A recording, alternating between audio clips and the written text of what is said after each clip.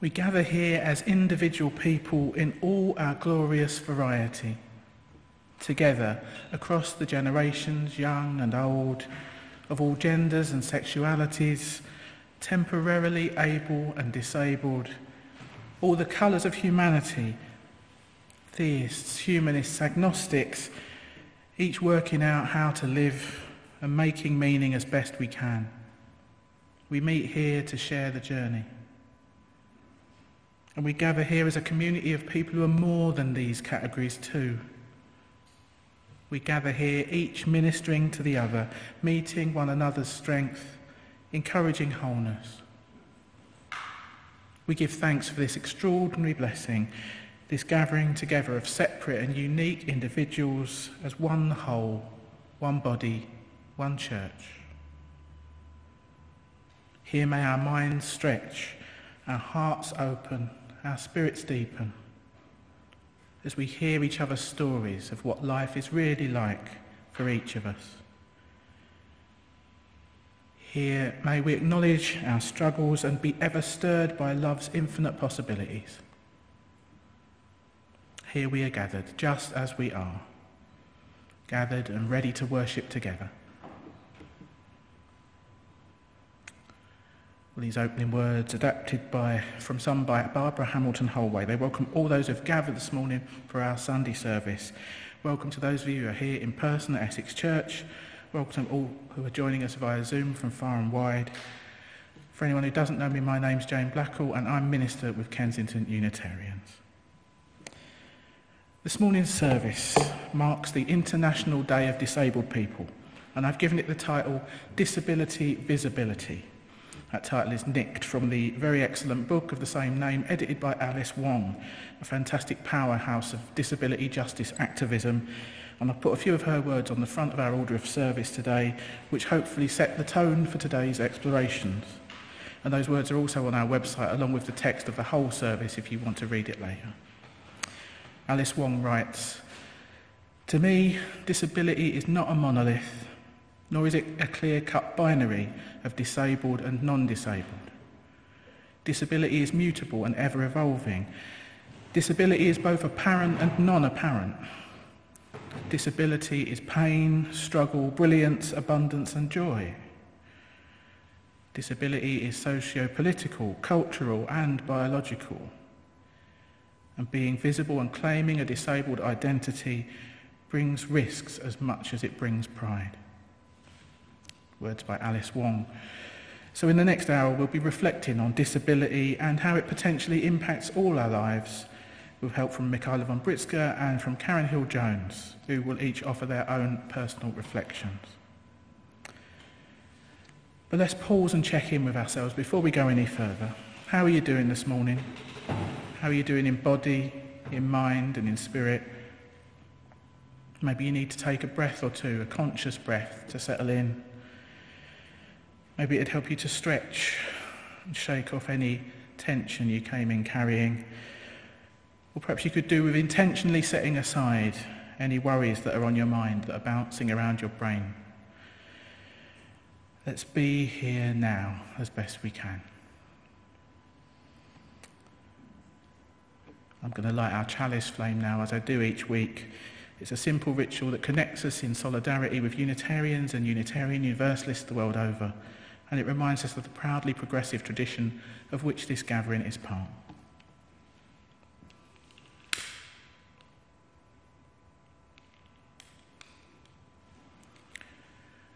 We gather this morning as one community, a community united by common ideals: love, justice, diversity, freedom, equity, and mutual care. Yet look around, think about who else is gathered here. Become aware of the beloved souls all around you. Each one an individual, every one of us with our own particular story, our needs, our strengths, our faults. So we light our chalice today, honouring our common connection and also the uniqueness that lives within each and every one of us. And let us light our Advent candle too. We're going to light the first candle for the second time. As some of you already know, I got a bit carried away last week and unilaterally declared Advent a week early. But as I said last week, traditionally the first candle represents hope, and God knows with the world in the state it is these days, we could all do with an extra helping of hope, I reckon. So may we know hope this Advent season, hope for transformation of all the world's suffering.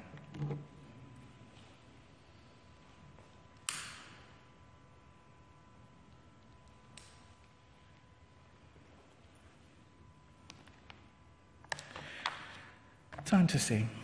Our first hymn today is number 193 in your purple books. We laugh, we cry. It's a lovely hymn, it's a long hymn about what it's like to be together in community.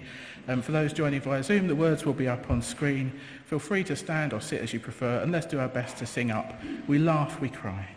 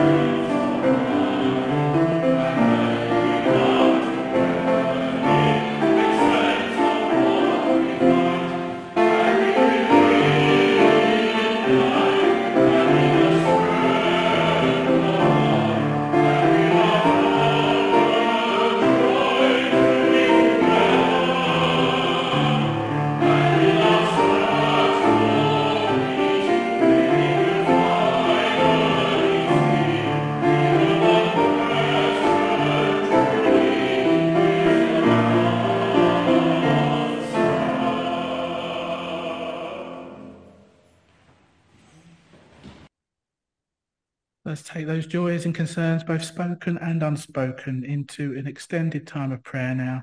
This is based on some words by Isla Forrester. You might want to adjust your position to get more comfortable. You might want to close your eyes. Whatever posture helps you to feel more prayerful, whatever enables you to get into the right state of body and mind for us to pray together now. Let's be fully present in this sacred time and space we've co-created, present with ourselves, with each other, and with that which lies within us and beyond us.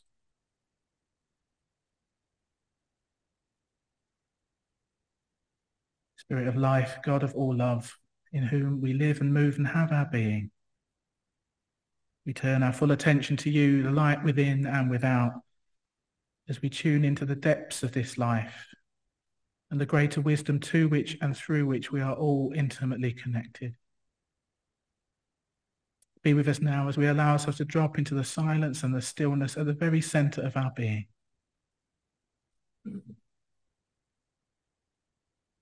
We gather here to be quiet and to pray, to find a time for our inner selves, our souls and spirits which lie hidden and often neglected within. Some of us this day will feel empty and tired, listless and grey. But emptiness and tiredness are also prayer, a cry for spiritual nourishment, an aching need for soothing and refreshment and the strength to go on. Some of us this day will feel alone, all too aware of our need for someone to love us. This too is a prayer without words, a longing and a sorrow which seeks for the healing spirit of love, the embrace of God's concern for us in spirit and in soul, and in the practical hands of those who care. Some of us this morning are happy enough. Some are content. Some have hopes and plans for tomorrow. And all of these are prayers too. Prayers of giving, prayers of gratitude, prayers of creative thought and dreams. So let us gather with our wordless prayers, prayers of our inner self, prayers of our inner truth. And may God be with us in these prayers, sustaining them and enabling us to grow more aware of our wordless selves. May we be aware of the waters of our own spirit, which are always there for us to drink if we sit still and wait and listen.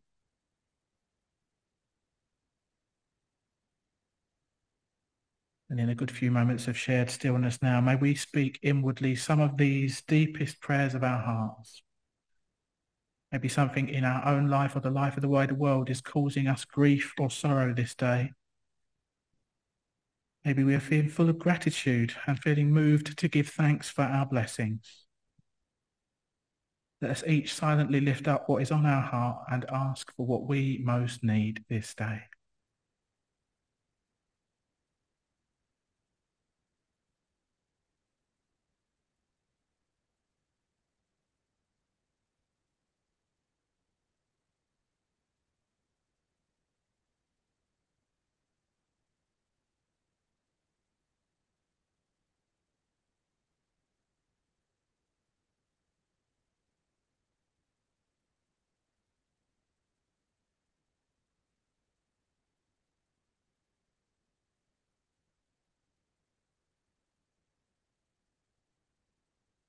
Spirit of life, God of all love, as this time of prayer draws to a close, we offer up our joys and our concerns, our hopes and our fears, our beauty and our brokenness.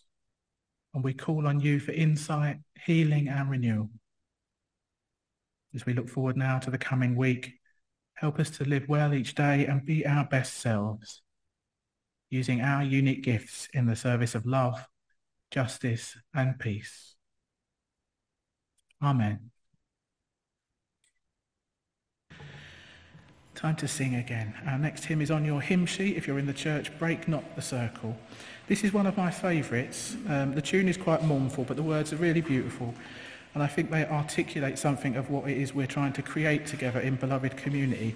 I will just say, as an aside, given the theme of this service, the words use a lot of embodied imagery, and that's something that's a point of contention in disability justice. If you use words like sight and look and stand, are they exclusive? So I just wanted to acknowledge that given the theme of the service, but see what you make of it. The words will be up on screen. Break not the circle.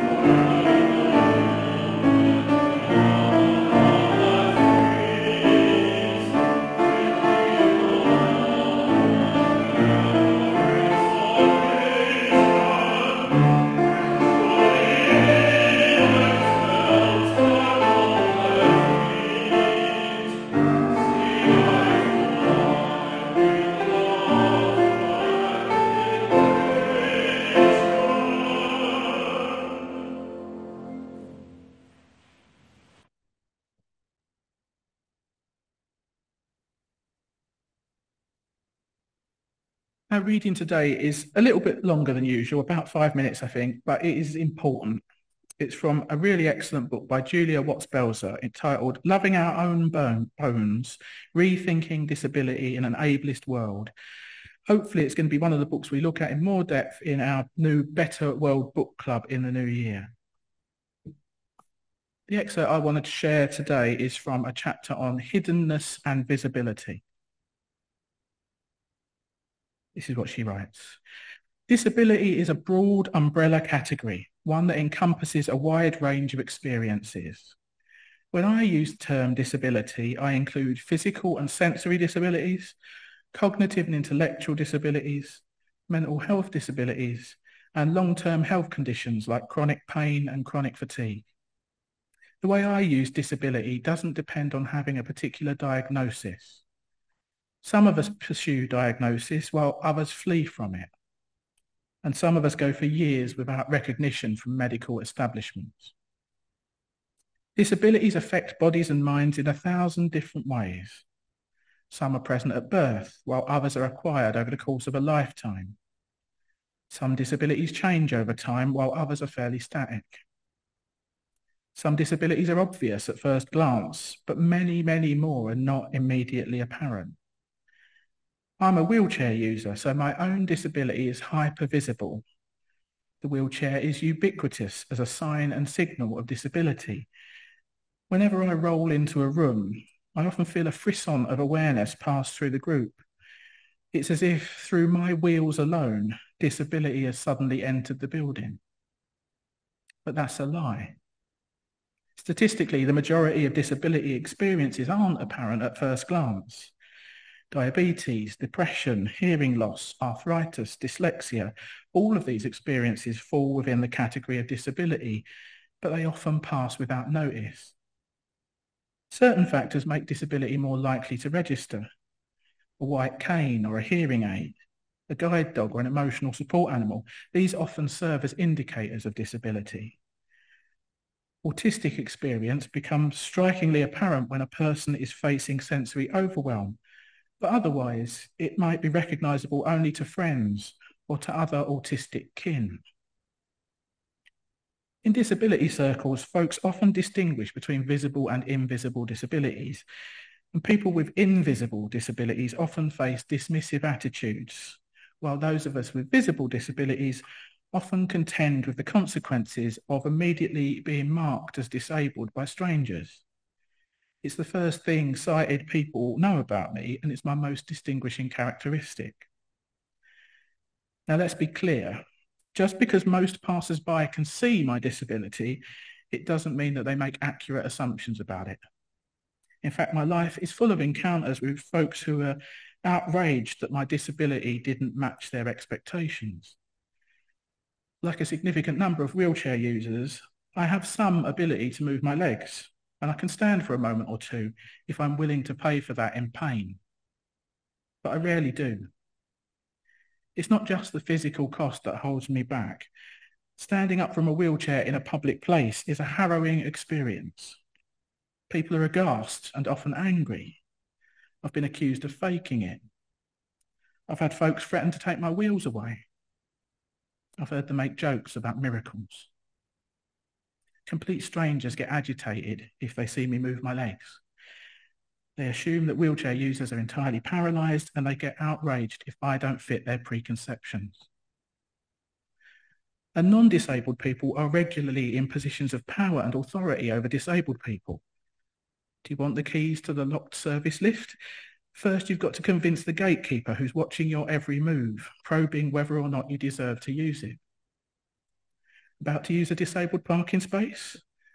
Be prepared to face a gauntlet of vigilante enforcement officers judging your fitness. People with invisible disabilities face this kind of scrutiny full on, and when disability isn't immediately obvious, people tend to assume our bodies and minds will mirror normative expectations. Many countries now provide civil rights protections for disabled people. Employers and educators and agencies must provide reasonable accommodations to disabled people who need alternative arrangements to do our jobs, earn our degrees, and move through our days. But the increasing availability of disability accommodations has also intensified public anxiety about disability fraud, about the way that people might masquerade as disabled people in order to secure benefits or special advantages. Politicians have often successfully played on public fears of the so-called disability con in order to cut public benefits and impose austerity measures that have devastating impacts on real people's lives. And for people with invisible disabilities, this attitude of hostile suspicion makes it harder to disclose disability and to ask for the accommodations we need. Disabled folks face gatekeepers who decide if we qualify for disability benefits or insurance coverage, for school programs or support services. And the answer to that question, are you disabled enough, has the power to shape whether we get by in life or whether we get left behind. Powerful words from Julia Watts-Belson.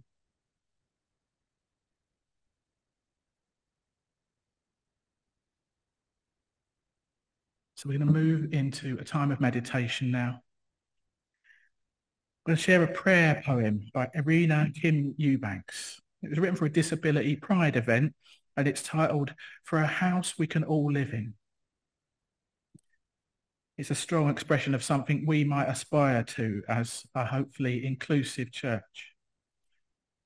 The prayer poem will take us into 3 minutes of silence that will end with the sound of a bell, and then we'll hear some music from Benjie and Andrew to continue the mood. So again, let's do what we need to do to get comfortable. You might want to put your feet flat on the floor. You might want to close your eyes. And the words are an offering. Feel free to use this time to meditate in your own way.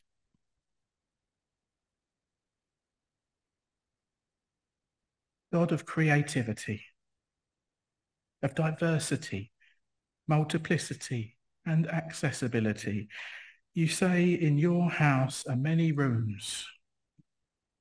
You build a space where all can dwell and live exactly as who we are. without shame. So forgive us for the ways your church has shut out and shut in, for making barriers to your presence, forging walls to togetherness, creating hierarchies of bodies and minds, and building environments that are disabling. Help us to co-create with you a house that welcomes the fullness of ourselves. Inspire creativity for universal design marked not just by widened doors and ramped walkways, but also widened language and open processes. Give us fortitude to build spaces that are physically accessible and psychologically safe, welcoming of neurodiversity, acknowledging the wholeness of who we are, our complete need for each other, and for every gift we bring. May your way of shalom, in which every kind of mind, body, and spirit are honoured as valuable and good, may it be made manifest in our world, so that all your children have room to flourish.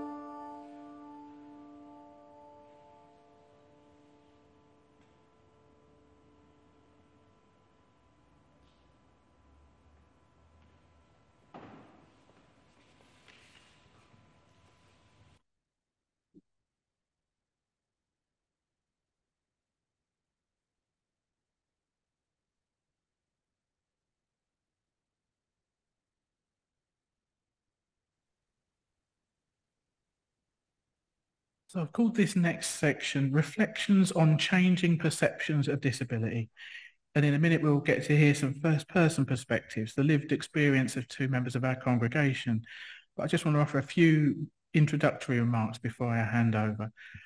In preparing this service, I had cause to reflect on just how ignorant I'd been about the lives of disabled people when I was younger. When I was a child, I guess I just thought about disabled people as other, completely different. I suppose I thought I was normal and it had nothing to do with me. I would have had a very limited view at that time of what it meant to be disabled. As far as I was concerned, it meant being a wheelchair user or profoundly deaf or completely blind. Maybe also I had some awareness of Down syndrome and cerebral palsy. That was probably about it. My life was sheltered. I didn't get out much, literally. I don't remember encountering anyone with a disability at all when I was a kid. At that time, in my mind, disabled people were just the passive subjects of charity collections on Blue Peter and no more than that. Not proud of it, obviously. However, at some point, for reasons that escape me, I got into watching a programme on BBC Two. I didn't go to church then. I think it was on Sunday mornings when there was not much else on. There was a programme called 1 in 4, a BBC Two disability magazine show, hosted by the spiky-haired and punky presenter Mick Scarlett, and that presented a more radical perspective. I particularly remember stories about disability activists chaining themselves to inaccessible buses in front of Downing Street. It was quite a wake-up call for me to see disabled people presented as agents of their own destiny. But I think the thing that really blew my mind was something that the comedian Richard Herring said many, many years ago. It was on his blog about 12 years ago, but I'm sure I heard him say it even earlier than that. He's a comedian that's done a lot of fundraising for Scope over the last few decades, which I think is how he came to be writing about such matters. And this is what he wrote back in 2011. It blew my mind and I've never forgotten it. He wrote, "One of the things that astounds me about the general population's attitude towards disability, whether that's fear, disdain, or just the attempt to pretend that there's no such thing, is that ultimately it is likely to be the fate of us all, except those who die suddenly at a young age. A few years ago, I was discussing with a wheelchair user how I should refer to people who weren't disabled. Non-disabled sounds to me like a double negative. Abled doesn't really feel like a fair description of most people. I don't feel particularly able." She replied that the term she used was the not yet disabled, which is funny but also incredibly revealing. It was a bit of a mote falling from the eyes moment for me, I remember. If we don't die suddenly, we are all probably becoming gradually more and more disabled. So you'd think that self-interest would encourage us and make us all anxious to fight for equality for those with disabilities, or at least improve disabled access and increase the numbers of disabled toilets. But just because we are unable or unwilling to envision our own gradual decline, we pretend it's someone else's problem. Just pretend you're going to be young and mobile forever and that there's no danger of you being in an accident or getting a disease. Does something actually have to happen to us before we can start thinking of the world from another's perspective? I guess it does. Words from the comedian Richard Herring, which absolutely shook me out of my previous naive view of disability. It opened me up to seeking out the views of disabled writers and justice activists. And more recently, it's got me thinking about the fuzzy and shifting boundary between disabled and non-disabled, as I've come to realise the ways in which my own activities are limited by the various quirks of my body and mind. There is clearly a lot more to say on this subject, and we're only scratching the surface today, but I want to hand over to other voices now. I'm going to invite Hannah to come up first to share a reflection written by Karen Hill-Jones on her experience of becoming disabled as a result of COVID in the first wave of the pandemic. And then we're going to hear from Michaela about her experience of becoming visually disabled over the past few years.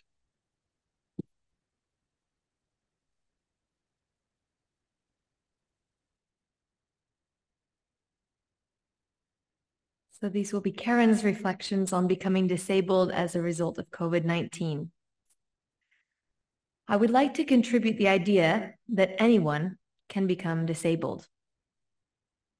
Until I became disabled myself, it simply hadn't occurred to me that I could lose my status as an able part of the workforce so suddenly and through no fault of my own. I had always treasured my health, had done everything a conscientious person might do to maintain it.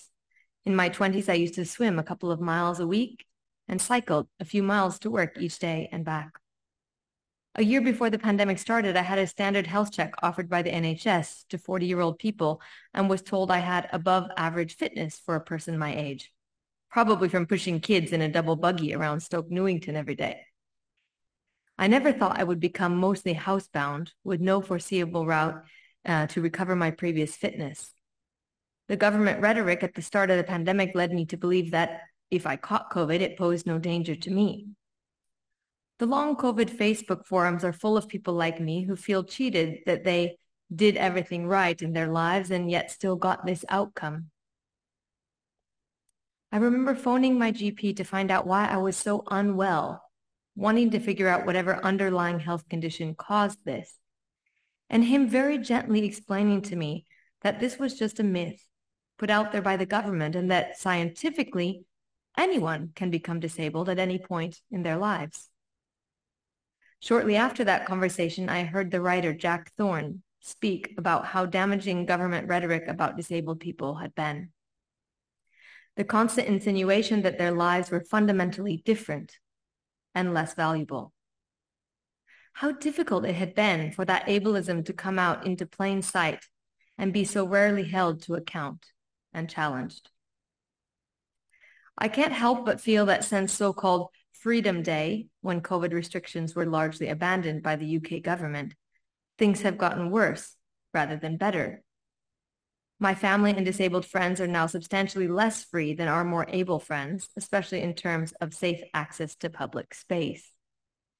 In day-to-day conversations, people often question my disability to my face or ask searching questions, looking for the underlying health condition that separates them from me, so that they can carry on feeling the illusion of personal safety.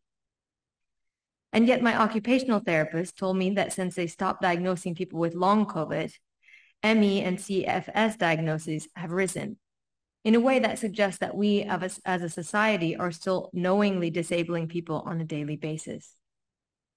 I find this preventable suffering so tragic. It has been nearly 4 years now, and there are still newly disabled people coming into the forums in complete shock at what has happened to their bodies and their lives. I'm so tired of hearing their stories. I wonder where the tipping point lies, where we will rise up and dissent from this.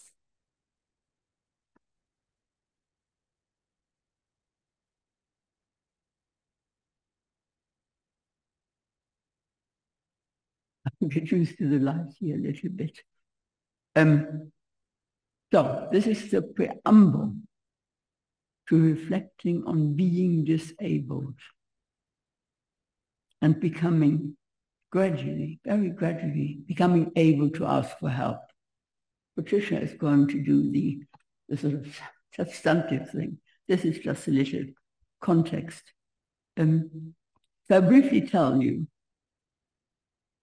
how I collected a new identity tag as visually disabled.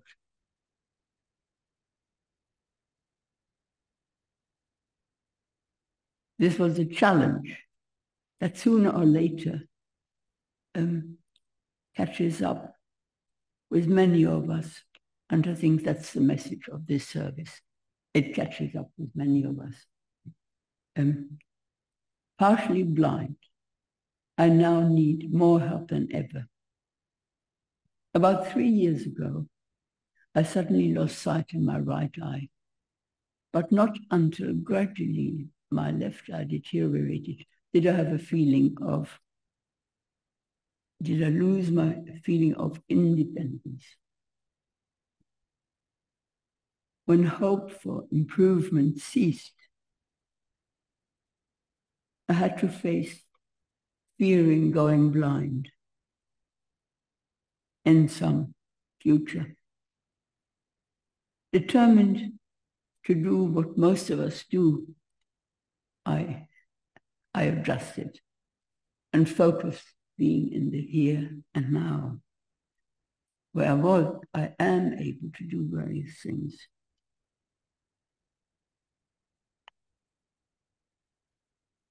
I couldn't read books anymore. And that was quite a big thing for me because my house was full of books and they represented a lifetime of learning and enjoyment.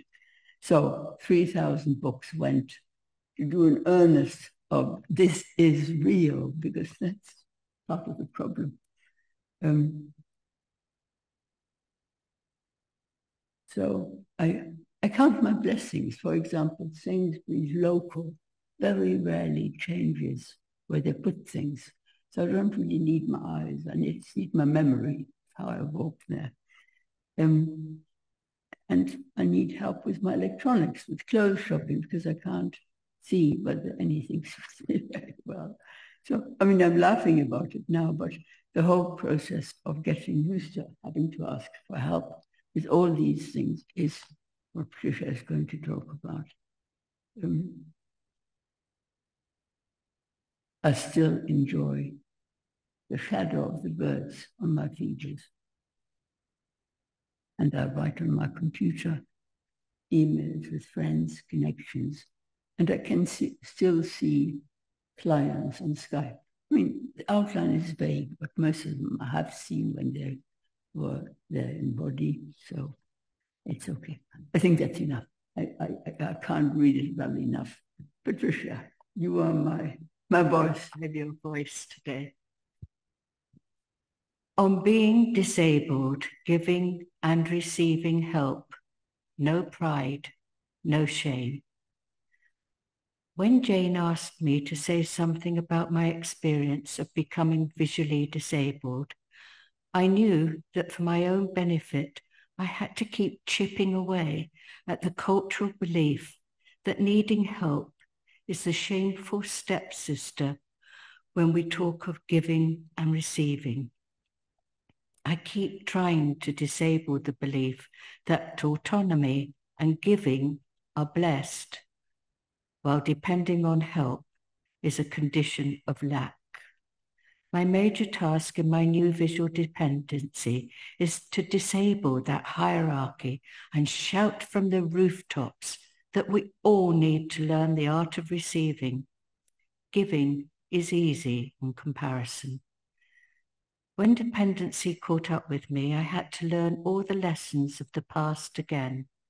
I thought I knew a thing or two about giving and receiving from my work in practice as a professional helper in psychiatry. My clients taught me how difficult the tradition from autonomous giver of help to needing it can be for many of us. We are trained in believing that giving is holier than receiving, autonomy better than dependency. A giver exercises the power of generosity and gets brownie points for it. Receiving help in our society puts us on a lower rung of society's hierarchy of values. Benefit receivers are not so secret targets of disdain. We shrink from need and dependency in ourselves, even more than in others who offer us the chance to keep playing the richer card. Consciously, I know for sure that autonomy and independence are divisive issues. But feeling really in need of help triggered all my childhood fears of being a burden to others. What saved me was knowing how glad I am when people ask for something. I have long been aware of the connecting, life-affirming power people have who simply ask. They have the power of connecting fairy godmothers and their beloved Cinderella, who have the power of opening up the fairy godmother's need to give. It's marvelous, really, and all shades of shame dissolve. This is an egalitarian transaction where everybody wins. No pride, no shame, just trusting the reciprocity and interconnection that is life itself. Giving and receiving aligns us with our deep need to belong in mutual thriving, our common curriculum. No one is an island. We are connected by need and abundance, ready to join the merry dance of togetherness, felt independence that disables illusions of separateness. Joining on the level, we can face this complicated business of living and make the arrival of disability an opportunity to learn something new. I know how ashamed I was of my dependency and why I never stopped thanking my clients for generously sharing their need and accepting what I was burning to give. Together, we began to learn that there is no hierarchy in giving and receiving, just life and relatedness. I think I was well prepared with my egalitarian outlook on giving and receiving to face my sight loss when it happened. Truth is that when my one eye demanded much more help from others, the shoe was on the other foot, roles were reversed. I was the one in need and had to face my deep aversion to being a burden to others. Occasionally now, I have a brief glimpse of what I know to be true, too slightly yet, that on a spiritual level, there is indeed no difference between giving and receiving, while we accompany each other on this short journey we share.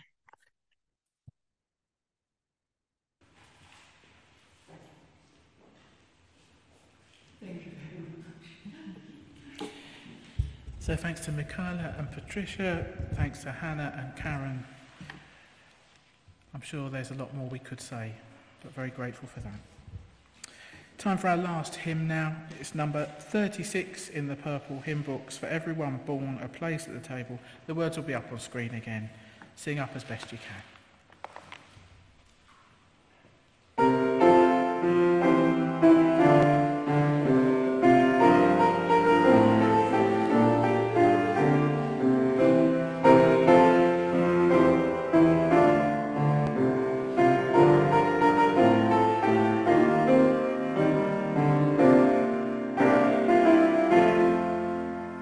Everyone born a place at the table.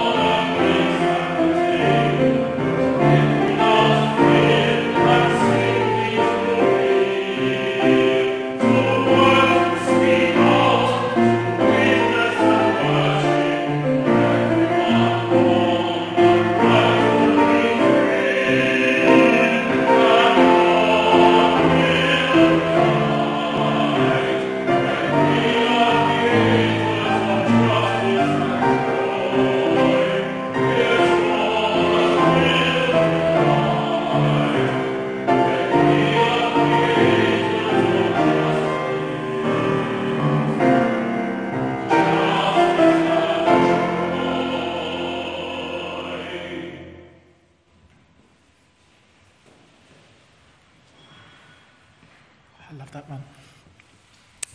I shall try to speed through the announcements because I know we're running a little long. Thanks to Janine for hosting, thanks to Sherry at home, thanks to everyone for their reflections today, to Andrew and Benjie for our music, thanks Liz for doing coffee, she's already gone off, and I've completely lost track of who was greeting Innie and Hannah, thank you. We've got coffee and walnut cake. If you're here in the building, please do stay and help us eat it. If you're online, please stay for a chat with Sherry. We've got all these small group activities coming up in the weeks to come. Heart and Soul online tonight and Friday on enlightenment. This is an ambitious topic for a Sunday evening. Sonia will be here with her NEAR class on Friday lunchtime. The poetry group is this Wednesday. Have a word with Brian if you want to come along to that. The community singing group will be back the following Wednesday. That was absolutely fabulous last month. Do come along. That's on the 13th. Our main carol service is on the 17th. There's a potluck lunch. If you want to bring anything along, please let Patricia know. And we've got a solstice event on the 22nd and a candlelit carol service on the 24th. So plenty going on. Bring your friends. Next Sunday, Sarah will be here with our service on Festivals of Light. All the activities are listed on the back of your order of service and they're in the Friday email if you're at home. The congregation very much has a life beyond Sunday mornings. We encourage you to keep in touch, nurture supportive connections and look after each other as best you can. So just time for our closing words and closing music. Our hour of worship draws to a close. May what we have found here of truth and beauty, insight and challenge, love and comfort remain with us as we go our separate ways. And may the blessing of this time together light our way through the week ahead, calling from us the strength and courage we may need to meet the days to come. Amen.